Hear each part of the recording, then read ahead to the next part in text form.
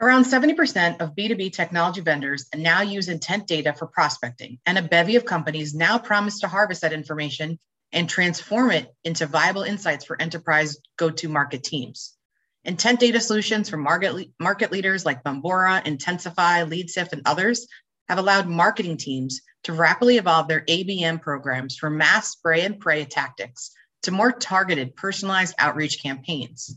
Sales and marketing teams spend more time nurturing prospects with an increased signal of interest and intent. Content marketing campaigns include messaging that directly address account pain points throughout the buying journey. Less time is spent on chasing large cold calling lists and more resources on specific in-market accounts that can drive revenue growth now. While sales and marketing teams have used intent data to focus and accelerate their prospecting efforts, many of these organizations still struggle to get the most out of their intent data investments. Why is this?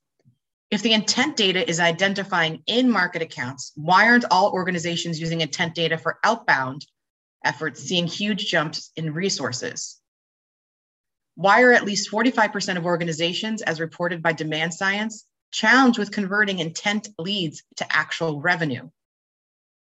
Why does Demand Science's study also show that 77% of organizations use intent data experience intent data anxiety and feel overwhelmed using intent data to capture high intent, high quality leads?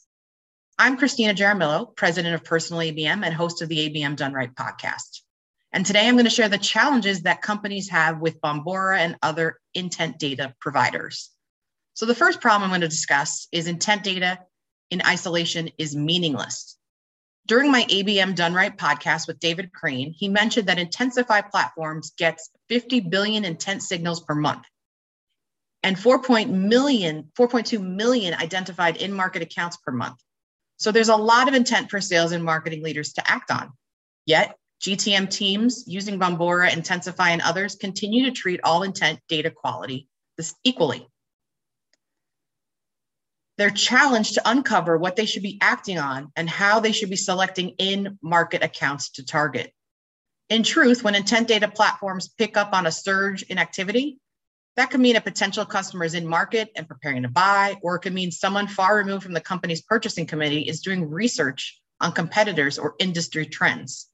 Understanding who is generating each engagement and where and within what environment that engagement is happening is essential to evaluating whether there is true intent.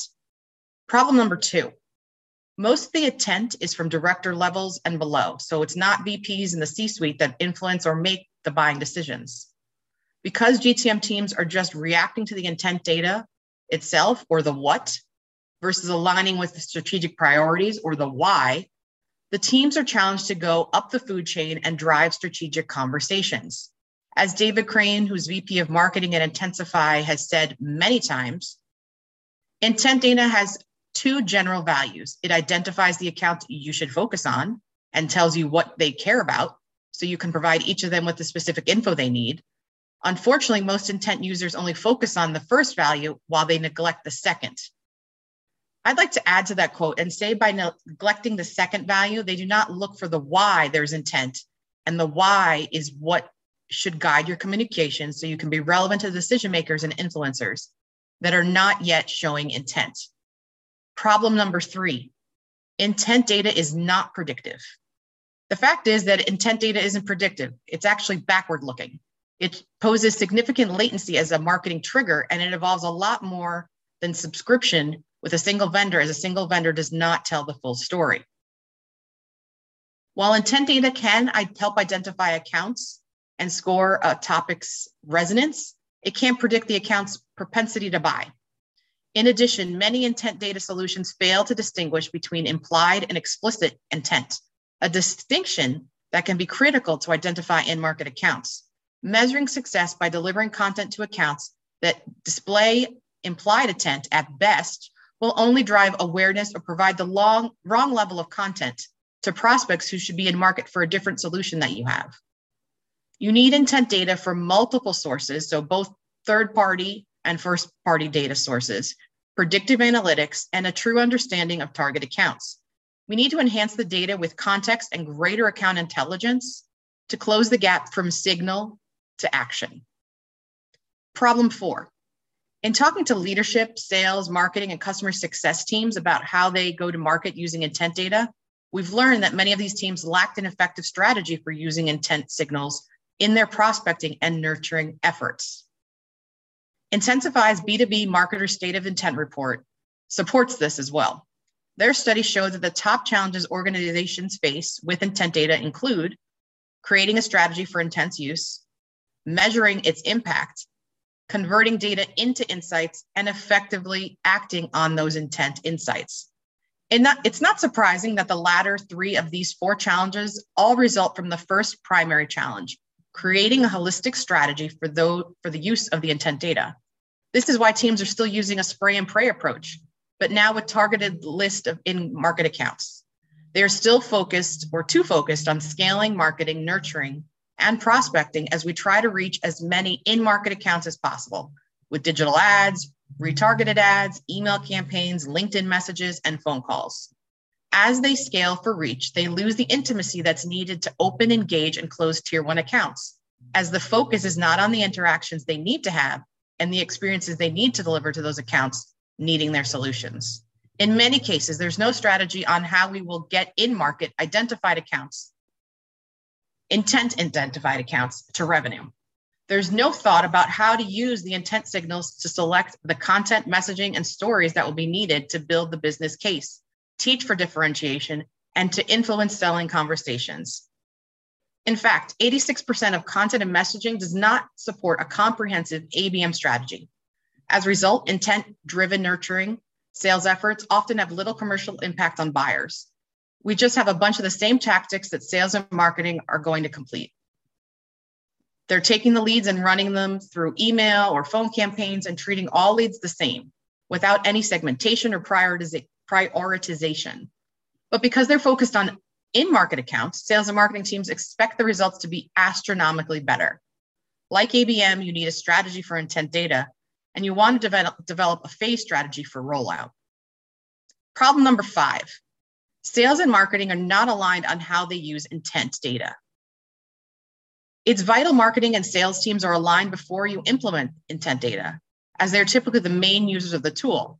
Customer success teams are arguably just as important. But research shows there's still work to be done. For example, an Ascend2 report found the top 3 complaints from BDRs or sellers regarding intent data's use are all consequences of poor sales and marketing alignment, with lack of message alignment with marketing at 42% being the second contender. A demand science report shows that 55% of organizations are not aligned on what constitute as intent data and how intent data should be acted on. Though general alignment is improving, many organizations continue to expect tools like intent data to magically solve alignment problems for them. In reality, however, most new tools, including intent solutions, can only facilitate existing alignment, rather than create alignment between teams and departments.